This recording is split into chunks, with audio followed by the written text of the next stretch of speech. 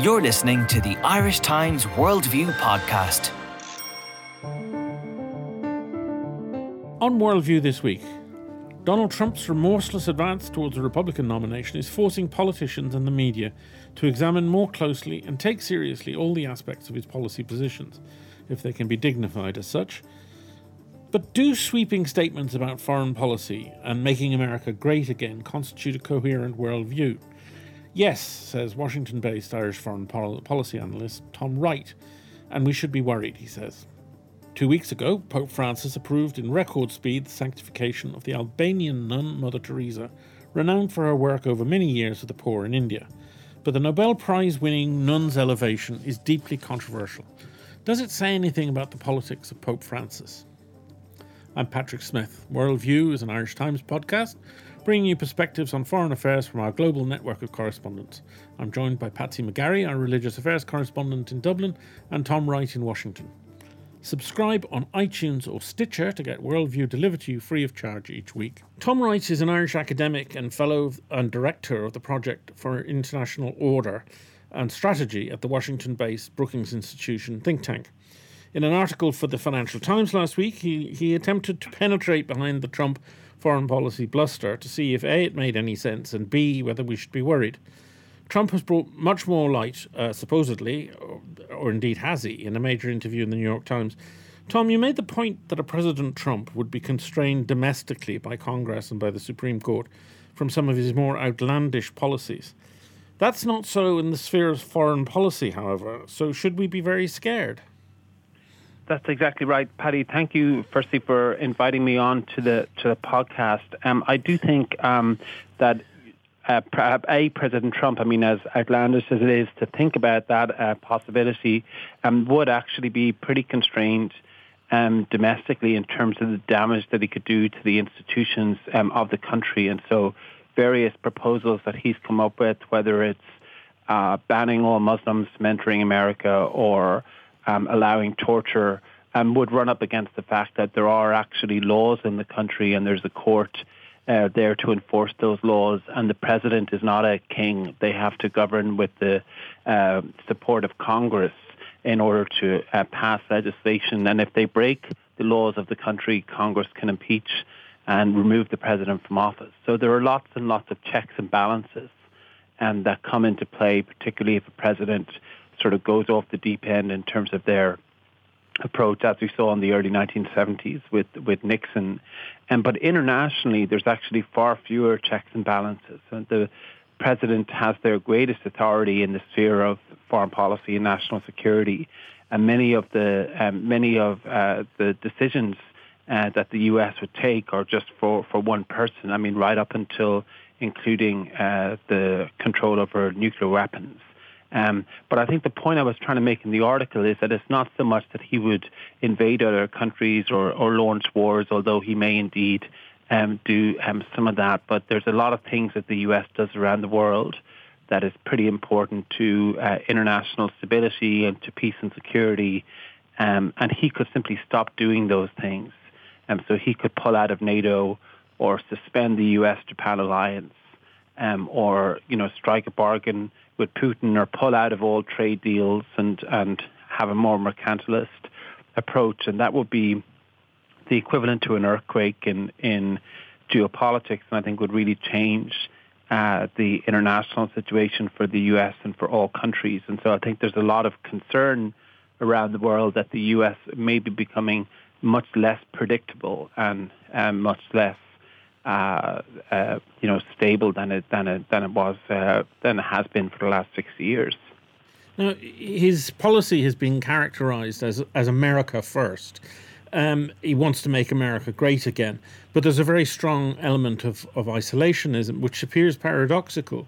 How distinct is he from other Republicans in terms of his foreign policy outlook? And also, how distinct is he from Cruz, his main rival?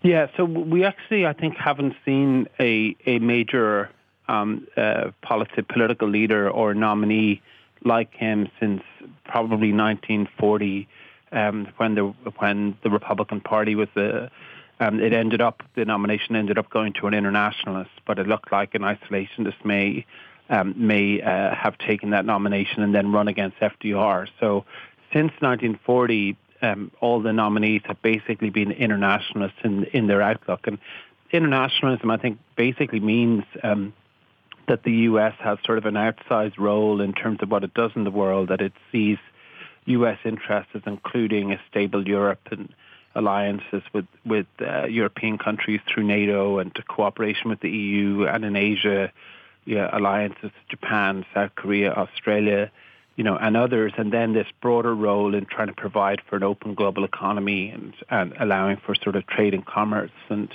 access through sea lanes and all of that. And he basically believes that America is getting a raw deal from all of those arrangements. And he wants to either end them and pull back, or he wants to be paid an awful lot of money for providing those public goods. And so that really is a fundamental change. It's interesting, his use the other day of American First in the transcript it was put to him, and he said he liked the term. I'm not quite sure he knew the lineage dating back to Charles Lindbergh in the 30s with sort of the isolationist movement. But interestingly, Ted Cruz actually did use the term America First in a debate about 2 or 3 months ago, where he said his foreign policy was an America First foreign policy. And one has to assume that he knew what he was sort of invoking there. But the general view is that Cruz probably would not go so far as Trump on the foreign policy side. I mean, with one major exception. The one major exception is the Middle East, where he's maybe even more extreme than Trump, and is also really engaged in some pretty odious Islamophobia and a very sort of divisive position. But on Europe and Asia, he really just hasn't talked very much about it. He hasn't said anything about it. It's unlikely that he would go to trouble of trying to pull back from the alliances or really change the sort of basic principles of U.S. posture in those regions. Yeah, Trump's main charge against American allies is that they are ripping it off, that they are basically having a free ride on American security. And he goes through NATO, the Baltics, Japan, South Korea, all of them, saying that he wants them to start paying more for their own defense. Is there something, though, of an echo of Obama's expressions of concern about Europe pulling its weight in its own defense? Yeah, well, people have for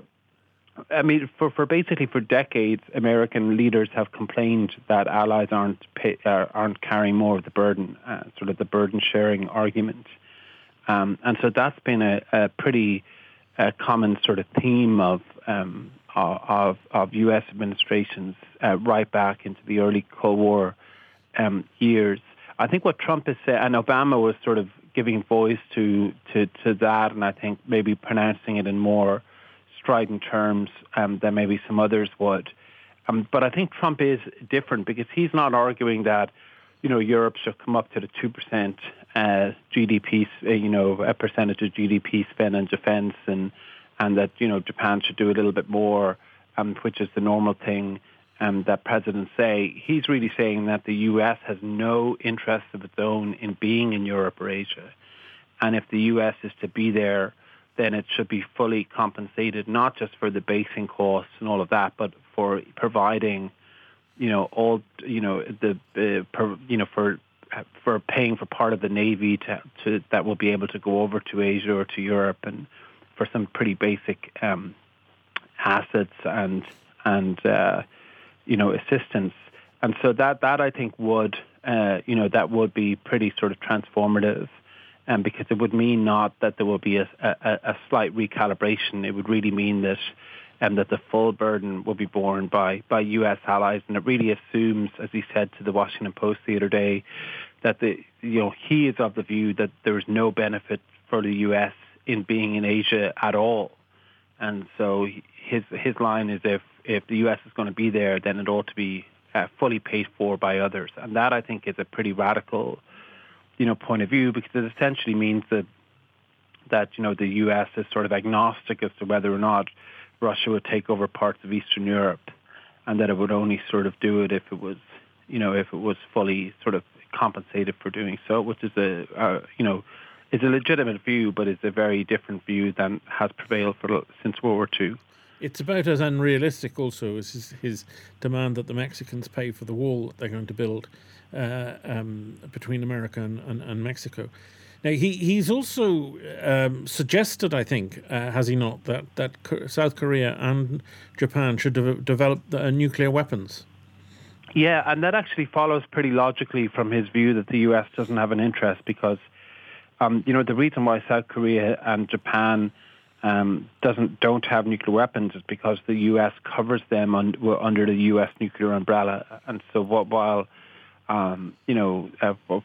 all want to sort of see a world in which nuclear weapons are fewer and ultimately, eliminated while they exist, countries will be sort of insecure if they're in dangerous neighborhoods. And the premise of U.S. strategy for a long time has been that if the U.S. provides those, that protection to countries like Japan and South Korea, then they don't need to do it themselves, and that will make their neighbors less insecure and will help create sort of a zone of peace in Northeast Asia that will be more stable than if they were all reliant on their own efforts.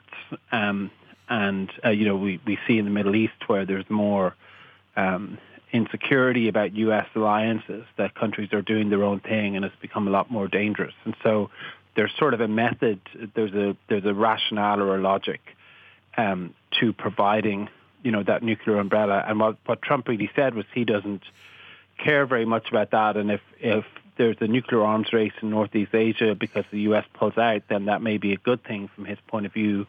And that's something that, U.S. policymakers have tried for decades to prevent from happening, both in Europe, in Asia and in Europe. I mean, the whole point of the NATO nuclear umbrella was, at the height of the Cold War, was to ensure that Germany and others did not have to develop their own nuclear capability.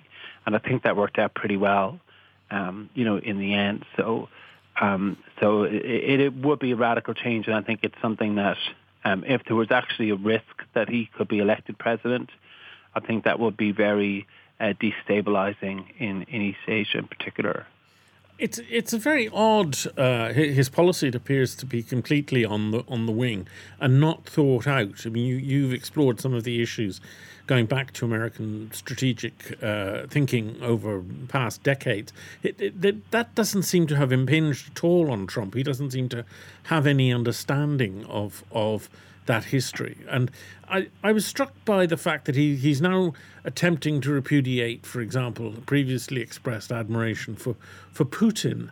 And it seems to be that every day there's some different. He's going in different directions. Yeah, so I actually think that he is pretty consistent, even though there's lots of, he changes a little bit from day to day. If you look back, he's sort of been saying the same thing since the mid-1980s.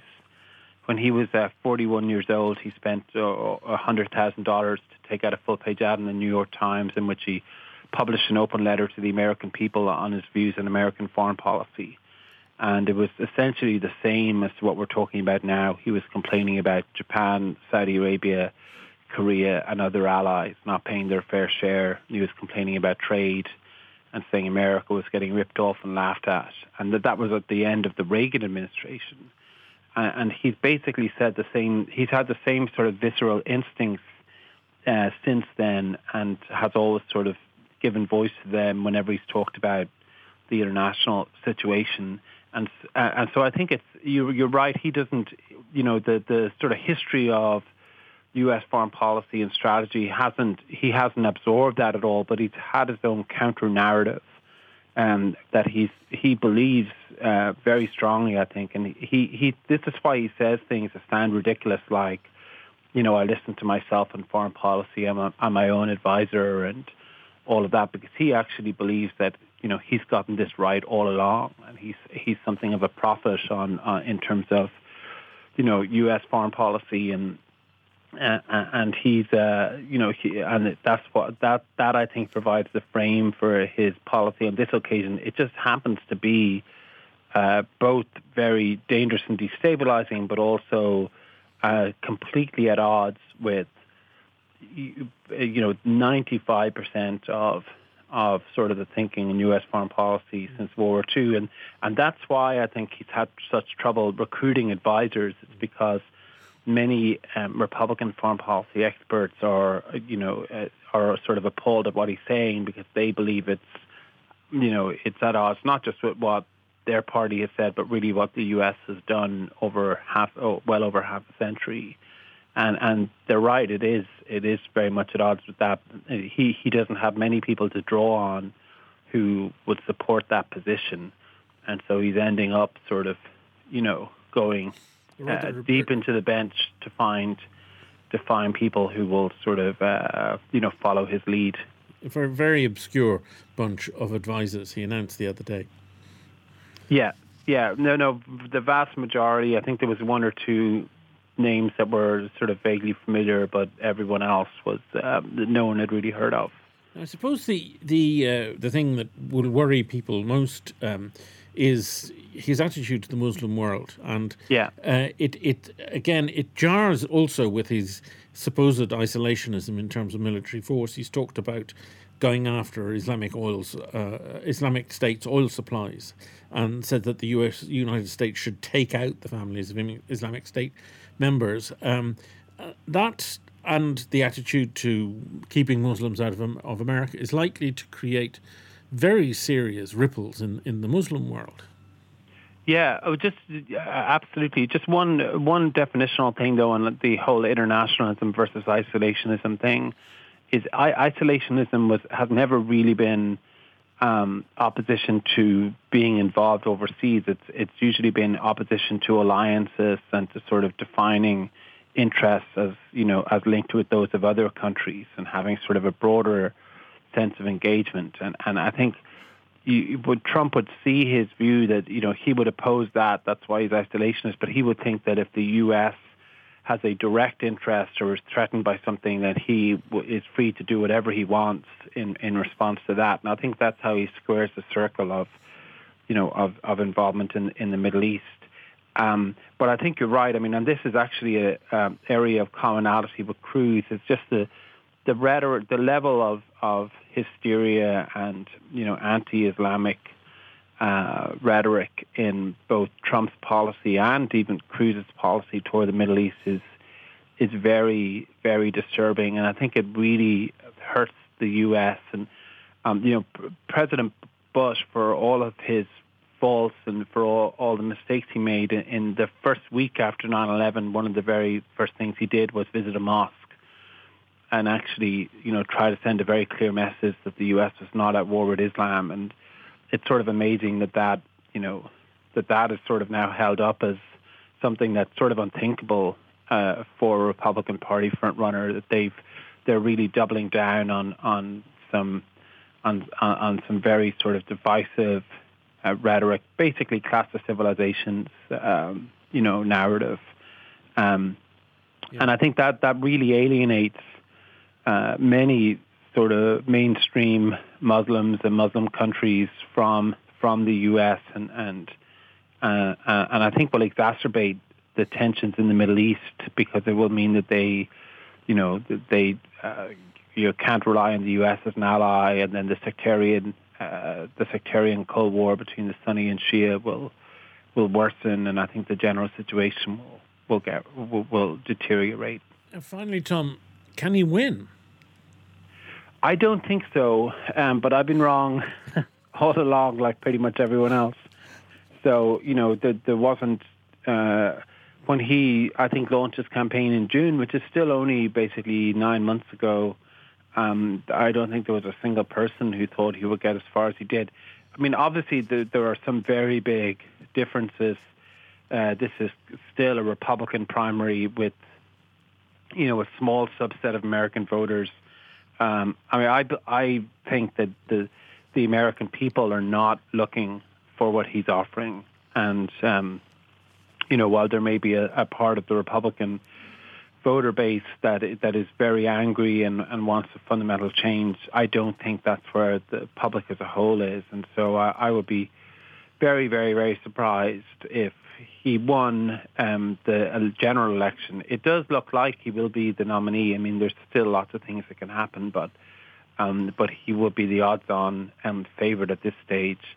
I think, though, that one thing, Paddy, in the general, that Hillary Clinton will need to do is to really make as well as all the negative stuff that will go on about Trump's background and all of that, and inconsistency, she'll need to make a basic positive case as to why the U.S. should be engaged in the world, why this is a good thing for the U.S. as well as for other countries, and why some measure of continuity is important, and she'll have to explain, alliances like NATO and, the alliances with Korea and Japan, as well as broader cooperation with the EU and a more sort of active approach on issues like climate change and global health and all of that. She'll have to explain why that matters and why that's important in a concise way that's sort of comprehensible and resonates.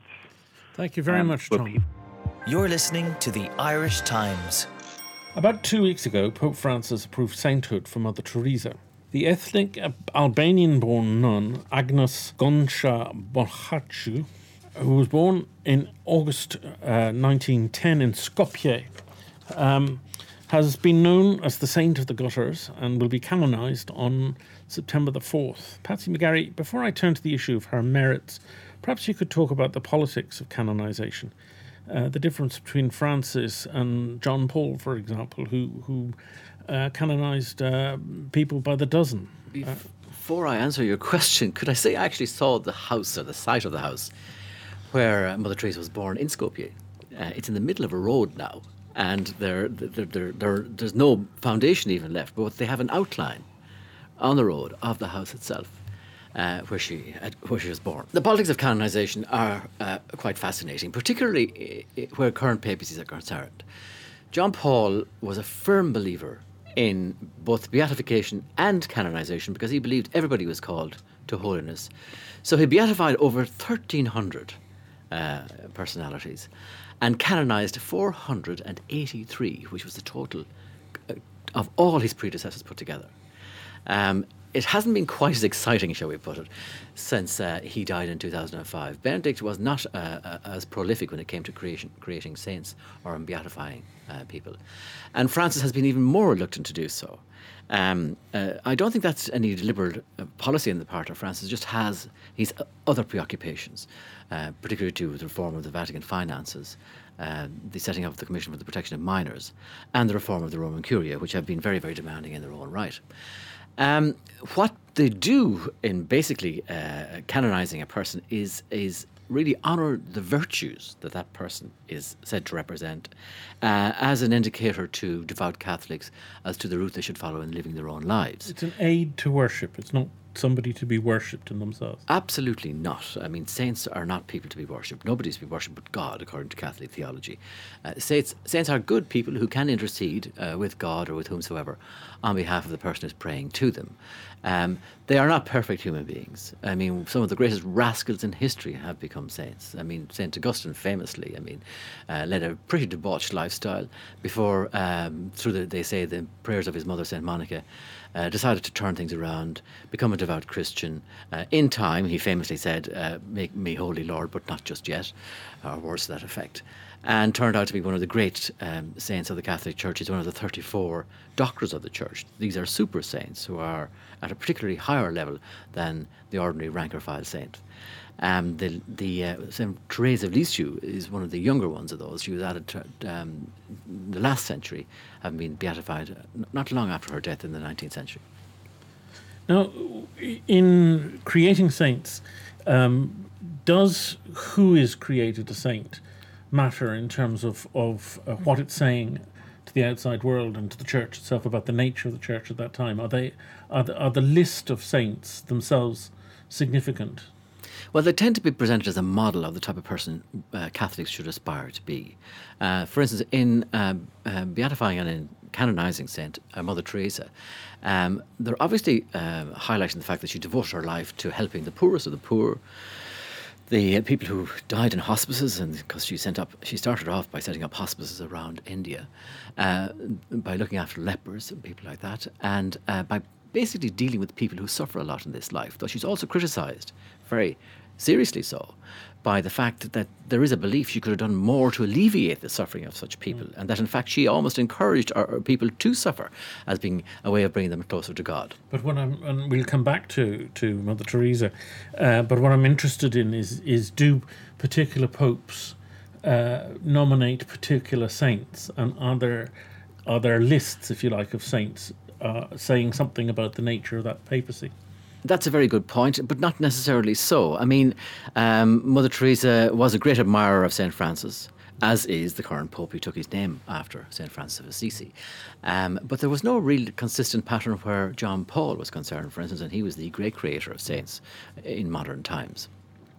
Now, the process of canonization is very complicated, and we're reaching the final stage as far as Teresa is concerned. The verification of miracles is only part of that. Can you sort of outline the process? Well, there's a 4-stage process, Paddy. You begin whereby a person is declared a servant of God. They're believed locally to be very, very holy people, or to have been very, very holy people. Sufficient evidence is gathered for that, to persuade the Vatican to describe that person as a servant of God. More evidence is gathered before they become venerable, which is the next stage, like Matt Talbot here in Dublin is now a venerable. Then the next process is the beatification process, and that there must be a proven miracle, proven to the satisfaction of the Congregation for the Cause of Saints in Rome, one miracle, before a person can be beatified or declared blessed. And there have to be 2 proven miracles before a person can be canonized a saint. And in the case of Mother Teresa, last year there was proof from a Brazilian man that he recovered from a tumour through her intercession, proof to the satisfaction of the Congregation for the Causes of Saints. And on that basis, they've decided that she is cleared to be canonized, and so Pope Francis has announced that she will be so canonized on the 4th of September next. And that congregation includes not only clerics, but doctors and scientists. Absolutely. I mean, scientific investigation is a huge part when it comes to proving miracles of this nature. In other words, cures. They're not just taken on the word of individual. It has to be proven beyond the explanation of medical science, and before the Congregation for the Cause of Saints will take it on board seriously. Now, her elevation is particularly tribute to her work in India, but she started out in Ireland, I believe. She did. She came from Skopje in Macedonia. She was of Albanian Kosovar background.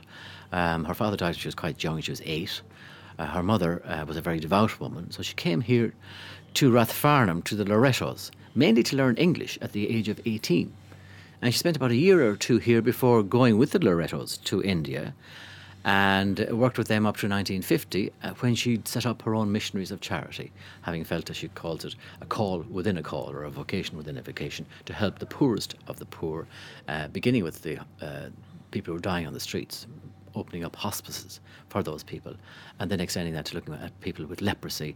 And the missionaries of charity then spread worldwide, and by the time she died in 1997, there were an estimated 4,500 of them in practically every continent, nearly every country, except China. She never broke China.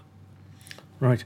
And it has, an extraordinary life and no doubt great works done, but there has been some criticism of her, not only in terms of the way she did her work, perhaps, and but also in terms of her own position in the church, that her politics are very conservative, and in some ways it's impertinent for people who are outside the church to be saying you shouldn't be nominating this woman because she's reactionary or because she didn't. But there are people within the church who are unhappy about her canonization too. She was a highly complex character for a woman who has such a simple image. It emerged after she died that for about 50 years she wrestled seriously with doubt in the existence of God. And it was something that even towards the end she couldn't be sure of. She felt she wasn't close to God, couldn't feel the closeness to God. Had a brief period after the death of Pope Pius XII in the late 1950s, for about 6 months, when she thought she'd rediscovered that intimacy of relationship again, but it disappeared. So she struggled and struggled and struggled, to the degree that, for instance, when she was dying, the Archbishop of Calcutta sent a priest in to exorcise her in belief that this was part of the work of the devil where Mother Teresa was concerned. I mean, doubt isn't unusual in saints. I mean, Saint Teresa of Lisieux, after whom she was initially called, also struggled with doubt for a lot of the period of her life, her young life. And Saint John of the Cross, a Spanish saint in the 16th century, struggled famously with it, and he gave or coined that great phrase, "the dark night of the soul," where he experienced the absence of God. And in fact, that links us to Teresa, the name Teresa. Saint John of God in Spain was a very close friend of Saint Teresa of Avila, after whom Mother Teresa eventually was called, because she did choose the name Therese after Teresa of Lisieux, but another member of her congregation had that name, so she had to go for the more formal Spanish name of Teresa. Other criticisms would be levelled at her because of the manner in which she assiduously took money from any quarter whatsoever, without question, even from the likes of Robert Maxwell, the guy who basically robbed the pension fund of Mirror newspapers, the Duvaliers, who were dictators in Haiti, and other Charles Keating, other less than savoury types, and she even wrote a reference for Charles Keating. So she stood by these people, seeing them as sinners, I suppose, whatever. They were all, of course, very wealthy sinners, which helped, I'm sure, enormously. And on the other side, as you alluded to, she was a deeply conservative Catholic herself, totally opposed to abortion, totally opposed to contraception, totally opposed to divorce, and all those teachings of the Church. She stood wholeheartedly, unequivocally behind them. A nun writing in the New York Times in the last couple of days has spoken about how canonization recognizes holiness, not perfection. In fact, that imperfection is an essential human quality that is very much part of sainthood. Absolutely. It is an encouragement for the ordinary individual where sainthood is concerned. In other words, because you're not perfect doesn't mean you can't be a good person too, like such and such a one. To go back a bit, she was Pope St. John Paul now, was a huge fan of hers, to the degree that when she died in 1997.